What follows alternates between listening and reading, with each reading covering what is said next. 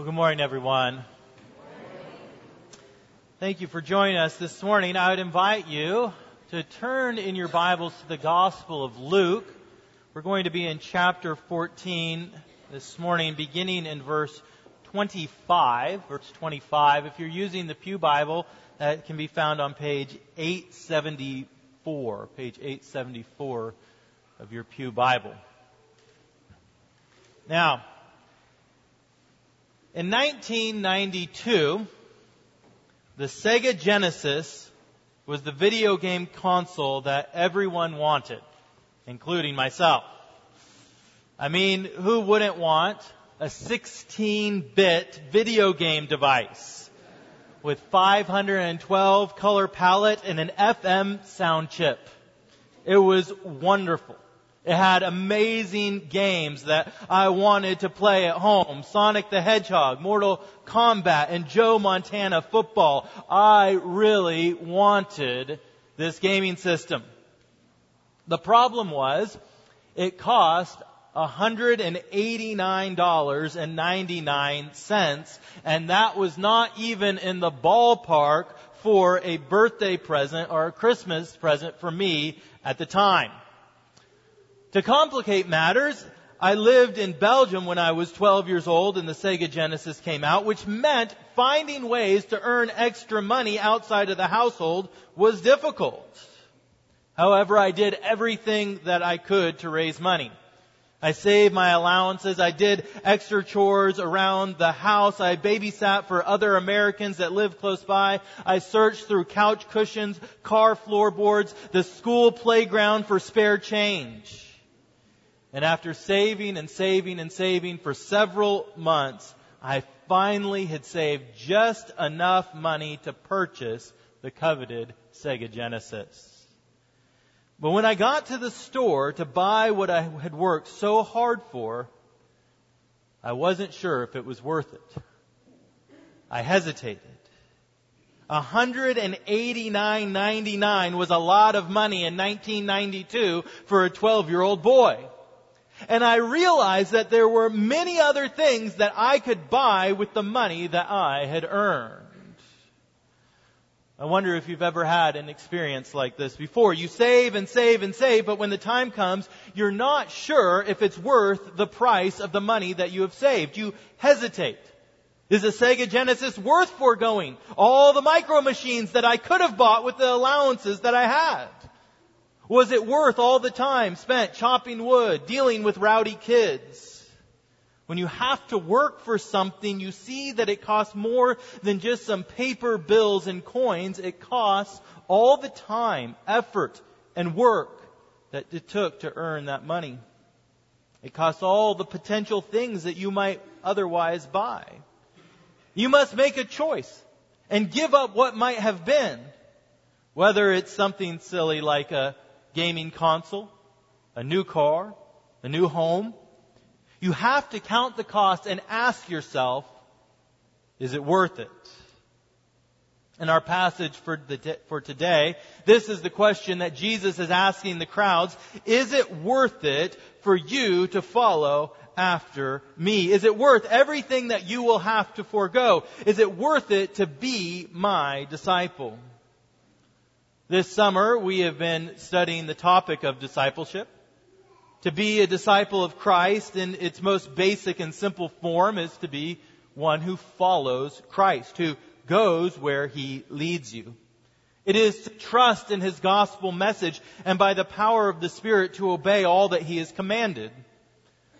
And again, the question that the Word of God poses to each of us this morning is, are you willing to pay the price of discipleship?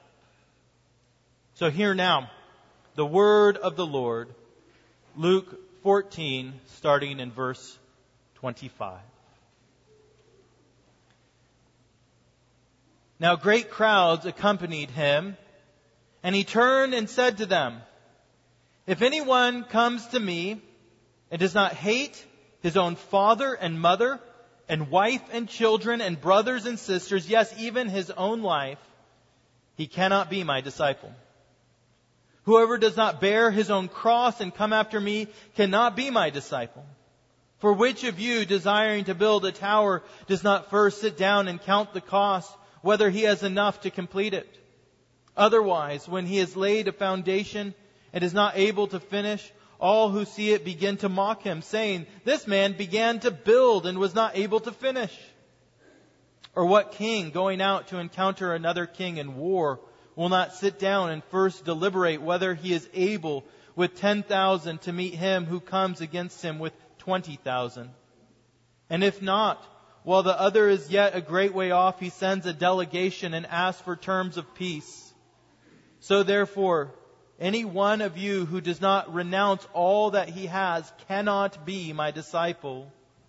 Salt is good, but if salt has lost its taste, how shall its saltiness be restored? It is of no use either for the soil or for the manure pile. It is thrown away. He who has ears to hear, let him hear. This is God's holy word for us, His people. Let us pray. Almighty God, who called Luke the physician to be an evangelist and a physician of the soul, may it please you that by the medicines of the doctrine delivered by him, all the diseases of our souls may be healed through the merits of your Son, Jesus Christ our Lord. Amen.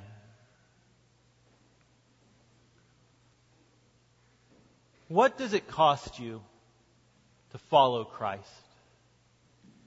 In Luke 14, we see that the cost of following Jesus was, at the time, rather low, and the benefits were high. Look down at verse 25 again of your text and look at the situation in which these words of Luke 14 are delivered. It says right there, "Now great crowds accompanied him." This should strike you, that a large crowd is following after Jesus. Jesus' popularity at this time is very high. Now, up to this point, Jesus was making the Pharisees and the political leaders of his day upset, but the crowds loved him. They loved what he taught. They loved what he did, right? It doesn't take a genius to figure out that if you're providing sound teaching, miracle lunches, and free health care that is 100% effective, you're going to be a rather popular figure. At this point in the ministry of Jesus, the cost of following him was very low and the benefits were very high. It's sheer economics, right? Low cost combined with high quality will get you large crowds. Just look at Chick-fil-A. Why is that line so long? Relatively low cost, high quality, it's good. It's not too unlike the present state of the church in America. Relatively speaking, you can claim to be a follower of Christ without persecution. Yes, there are hardships. Yes, the culture at large is becoming more hostile towards Christian morality in particular, but also Christian belief. However, there are still many outward benefits that can outweigh the potential hardships of outwardly claiming Jesus as your Lord. There's a sense of purpose and community. There's good music. There's programs for the kids. And if what the church teaches is true, you get to go to heaven. Seems like a pretty good deal. It gives you something to do on the weekend and eternal paradise when you die. Low cost, high benefit. But the next thing that we need to note in our text is that Jesus is continuing to make his way towards Jerusalem. We're reminded of this by the word accompanied. Now, it might not jump out to you, but it is a translation, this word accompanied is a translation of a Greek term that means to go along with or to travel with.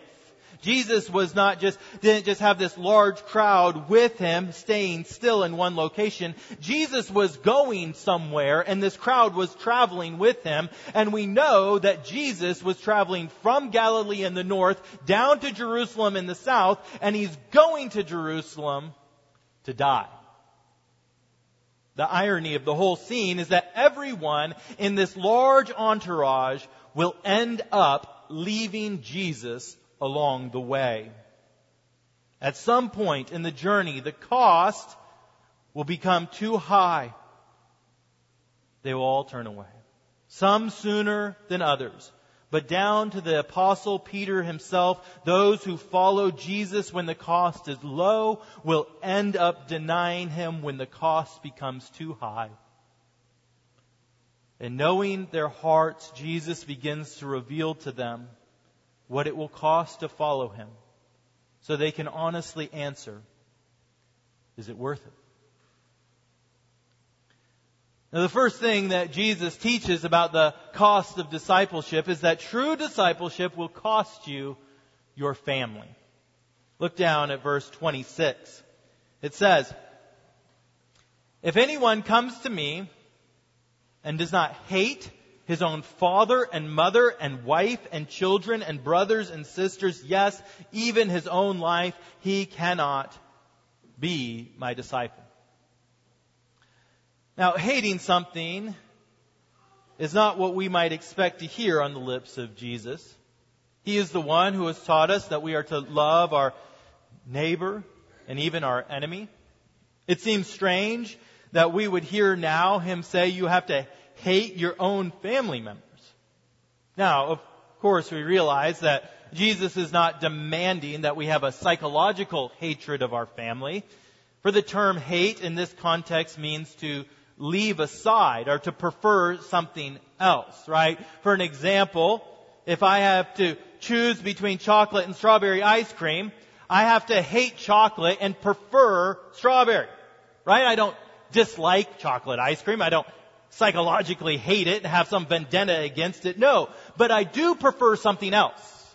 And when it comes down to it, when I have to make a choice, I'm going to choose strawberry over chocolate. Now, to follow Christ means that you have to choose to follow him before anyone in your family. It means that the demands he makes will supersede the demands made by your parents. It means that the loyalty he demands is greater than the loyalty to spouse. It means that the direction of your life and of your day-to-day and weekly schedule will be dictated by him and not by your children. Time and time again, the greatest foes to a man's soul come from within his own household. The opposition which relatives may bring to following Christ is strong and difficult to overcome. An unbelieving father who cannot bear to see his son throw away his life following such foolishness. A worldly mother who is grieved by her daughter not being interested in her same worldly activities. A brother who feels like you are now too good for him because you aren't interested in the same sinful practices and behaviors you indulged in when you were younger. A spouse who berates you for wasting all your time at church and is angered by your desire to give. A child who leaves the faith and it makes you question your own beliefs. And to be a true disciple of Jesus Christ means that you're going to have to prefer the way of Christ to the way of family. It means that you're going to have to endure being talked about, left out, and even persecuted by the ones that you love. I feel like I hear well-intentioned Christian folks say things like, family is everything. You might even be able to go down to Hobby Lobby and pick up one of those like wall decor things, that are written on the farmhouse wood, and they have little neat sayings, family is everything. But it's a lie. It's a subtle lie, but a lie nonetheless. For in our culture, there is a cult of family that replaces God with husband or wife, mother, father, children, or grandchildren. It makes children little idols that we sacrifice time and money to their potential or their enrichment. You see, family isn't everything. It is wonderful. It's a blessing from the Lord. It may be the highest earthly blessing that we can have in this world, and it is what it will cost you to be a true disciple of Jesus Christ.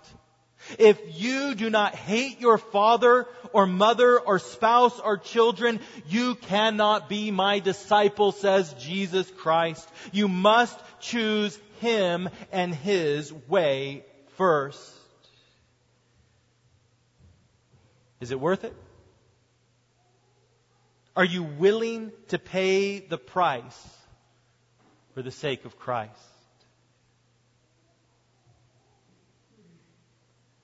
The next thing that Jesus teaches the large crowds is that to be His disciple will cost your life. Again, verse 26 and then into 27. If anyone comes to me and does not hate his own father and mother, wife and children, brothers and sisters, yes, even his own life, he cannot be my disciple. Whoever does not bear his own cross and come after me cannot be my disciple. You see, it's not just your family that you must be willing to hate. You must be willing to hate your own life. You must be willing to prefer the way of Christ to your own way. Now, we are to show that we hate our own lives in favor of Christ by what the text said, carrying your cross and following Him. Now remember the context again. Jesus is traveling to Jerusalem to carry His cross to Golgotha. This is the reality of the situation. He looks at the crowds and He says to them, you want to be my disciple? You want to follow me? Then you're going to have to follow me all the way to the cross, because that is where I am going. Now, we have come to use the phrase, the cross I bear, to mean something like an annoying spouse, a chronic disease, or some type of general suffering that we endure. And that type of suffering can be very real, can be a burden. But Jesus is not teaching that to be His disciples, you must learn to passively suffer. The truth is, all of us, whether we are following Christ or not, have pain and suffering in our lives. Suffering is not unique to following Christ. So what does He mean by you must bear your cross? Well, to hate your life, to carry your cross, means for the sake of following Christ, you prefer the life that Christ offers you to your own life.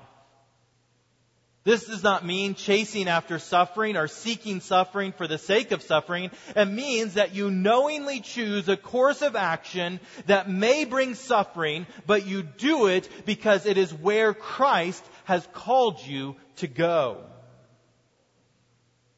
Many of you know that over the past several weeks, my family and I were on vacation down in North Carolina, a place called Lake Lure. And to get to Lake Lure, there's an easy bit and there's a more difficult bit. You see, part of the way you go down nice, straight interstate.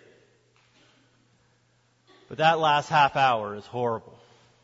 Windy mountain roads. Back and forth. Back and forth. These are never my favorite because an unnamed person in my family tends to get a little car sick. But we have to endure. Because the only way to the lake house is through these twists and turns. We could stick to the easy way. We could stick to the interstate. But if we do, we'll never get to our vacation at the lake. And what Jesus is saying is that to be a true disciple means that you're going to have to take the path that He takes. Not because you desire to suffer, but because you desire to follow Him. Because you have been convicted that the steadfast love of the Lord is better than life, and no matter the cost, you will follow after Him. In many Muslim countries, such as Pakistan, to become a Christian means that you may very well have to choose Christ over your own life. In 1997, a 17-year-old Pakistani girl named Perveen met Anala. Anala was a Christian and began sharing the gospel with her new friend. Anala eventually invited Perveen to a Good Friday service. And when Perveen heard the gospel preached, she gave her life to Christ and was baptized. She began to read her Bible, praise God for her salvation, and share her new faith. But when her parents learned of her conversion, they were furious. They had Anala and her family and even her pastor arrested and beaten. Their daughter Perveen had to go into hiding, but was eventually found. And to restore the honor of their family, Perveen's brother stabbed his own sister to death.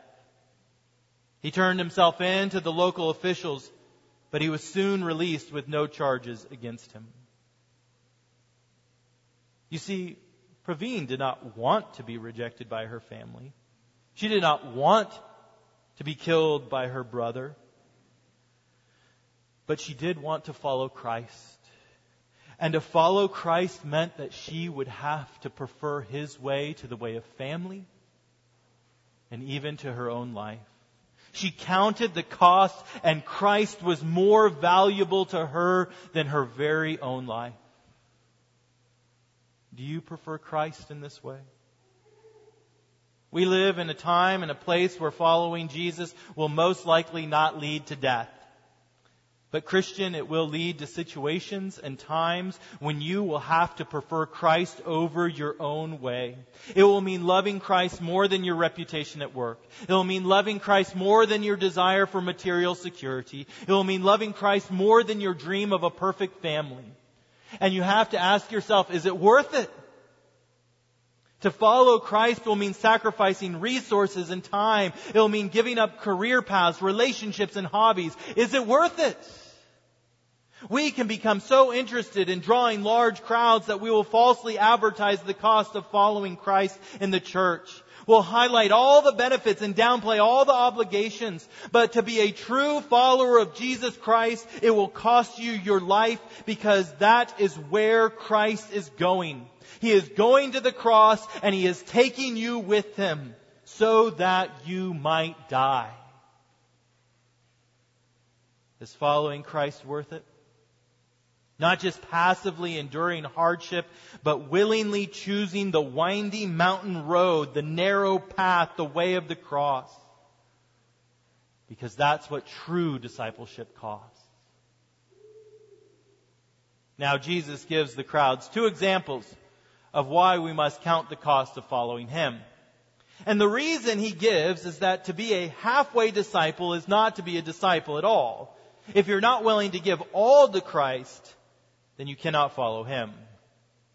Look what He says in verse 28 through 30. He says, "For which of you, desiring to build a tower, does not first sit down and count the cost, whether he has enough to complete it? Otherwise, when he has laid a foundation and is not able to finish, all who see it begin to mock him, saying, 'This man began to build and was not able to finish.'" When we lived in South Carolina, I would take my daughter Amelia to gymnastics practice, and along the way there was this steel building that had been framed out but was never finished. There were weeds growing all inside of it. It even looked like there was a pile of panels or steel beams just lying in the grass beside the building. I don't know what the circumstances were that made it so that this building was never finished, but every time that I saw it, I would think, man, what a waste. That building isn't good for anything because it never was finished. However, there was enough of the building finished that I knew thousands of dollars were spent getting it to this place. But a halfway completed steel building is no better than no steel building at all. In fact, it's worse because it's a waste of money. And what Jesus is saying is that there is no point in doing this discipleship thing halfway. The man who begins a project he can't complete is a fool. He doesn't get what he set out to get, and he wasted his time and money. It's a waste of a life to be a halfway disciple of Christ. To be a true disciple of Christ will cost you all, and so you must give all. Because if you're a halfway disciple, you won't get what you desired, and you'll have wasted your time and money and effort when you could have been chasing after worldly acceptance and pleasure and accomplishments. You must ask yourself, is Jesus worth my all? Is being a disciple of Christ worth not just the cost of some of your life, but all of your life? Jesus strengthens this point in verses 31 and 32. He gives another example you can see there. He says, or what king, going out to encounter another king in war, will not sit down first and deliberate whether he is able with 10,000 to meet him who comes against him with 20,000? And if not, while the other is yet a great way off, he sends a delegation and asks for terms of peace. You need to look at your life like this king looked at the battle. He knew what he was facing. He knew what he had to combat it. He saw the reality that he could not win the battle with what he had, and so he sought terms of peace through surrender. You need to look at your life and what Christ is calling you to give and ask yourself, do I have the power to give it? Do I have what it takes to follow after Christ? Am I willing and able to give my all? And the answer that I hope all of you come to when you weigh the question of the cost of following Christ, when you say, do I have the power to do it, is no. You don't have the power to do it. You have not, I repeat this, you have not counted the cost of following Jesus Christ correctly if you can answer yes to that question. Giving up all that you have, hating your family, hating your life is a price that you cannot possibly pay. You cannot win this battle. And this is the point of what Jesus is saying. You are the losing king. You are the deserting disciple. And if you seek to follow Christ on your own power, you will be overwhelmed by the cost. And like every single person that was in that large crowd, you will eventually leave Jesus. You won't finish the race. You will lose the battle. So what do? You do what the king did. You go to Jesus Christ and surrender. For it's only by Him paying this price that we receive the reward. It's only because He hated His family for the call of God and took up His cross, laying down His life that we might live. It's only because Christ gave His all that we could follow Him. And so the answer to the cost of discipleship is not to look inward for the resources to follow after Christ, but rather to see that you cannot do it and surrender to Him. Give all to Him, Christian, for it's only by grace that we can learn to give all to Jesus Christ. Even as Paul says, I have been crucified with Christ. It is no longer I who live, but Christ who lives in me. And this is what we see in verse 33. Christ makes the connection to following Him. He says, so, therefore, any one of you who does not renounce all that he has cannot be my disciple. Counting the cost comes down to realizing that you must surrender to Jesus Christ. You must give all to Him and allow Him to be your all in all. The cost of true discipleship is unconditional surrender to Jesus and His way. And Jesus makes this final point in verses 34 and 35. He says, salt is good, But if salt has lost its taste, how shall its saltiness be restored? It is of no use either for the soil or for the manure pile. It is thrown away. He who has ears to hear, let him hear. Now, true salt can't lose its salty taste. It's the essence of salt to taste salty. But in the time in which Jesus was speaking, the salt that they had was not always pure. It would have other crystalline materials mixed into it.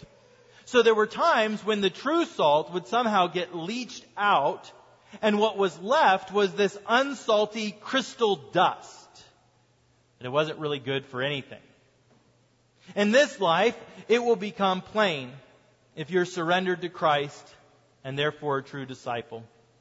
Or if you are just one of the crowd going along until it costs something. If you're true salt, you'll never lose your saltiness. But if you're a halfway disciple, just going along for the benefits, you will soon be a pure pile of useless crystals. So there I stood, $189.99 in my hand. Was the Sega Genesis worth it? Was it worth all of that money and time and effort and chores? Of course it was. It was a 16-bit eye-popping graphics video game machine. It was well worth it. And Christian, I am telling you that it's worth it. It is worth surrendering all that you have in this life to follow after Jesus Christ. I have spent the last 30 some odd minutes trying to convince you how much it will cost to follow after Jesus Christ. And you might think, my goodness, he's done a good job of trying to make it so that people won't follow after Jesus Christ. But what I'm trying to do, I am trying to show you how high the cost of following Jesus Christ is, to show you how great Jesus Christ is, because He's worth that cost. He's worth your family. He's worth your life. He is worth your all. It is worth giving all that you have. For His love is better than the love of family, and His steadfast love is better than life. So count the cost and see that being a disciple of Christ is worth your all. In the name of the Father, and of the Son, and of the Holy Spirit. Amen. Let us pray.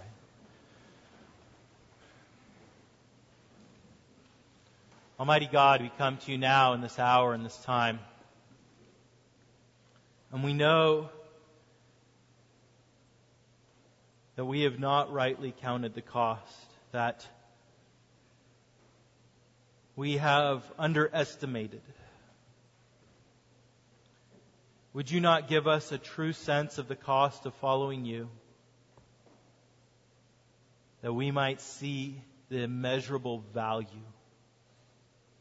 of having Christ, that we might count all as rubbish in order that we may gain Christ. We pray this in your holy name, Lord Jesus. Amen.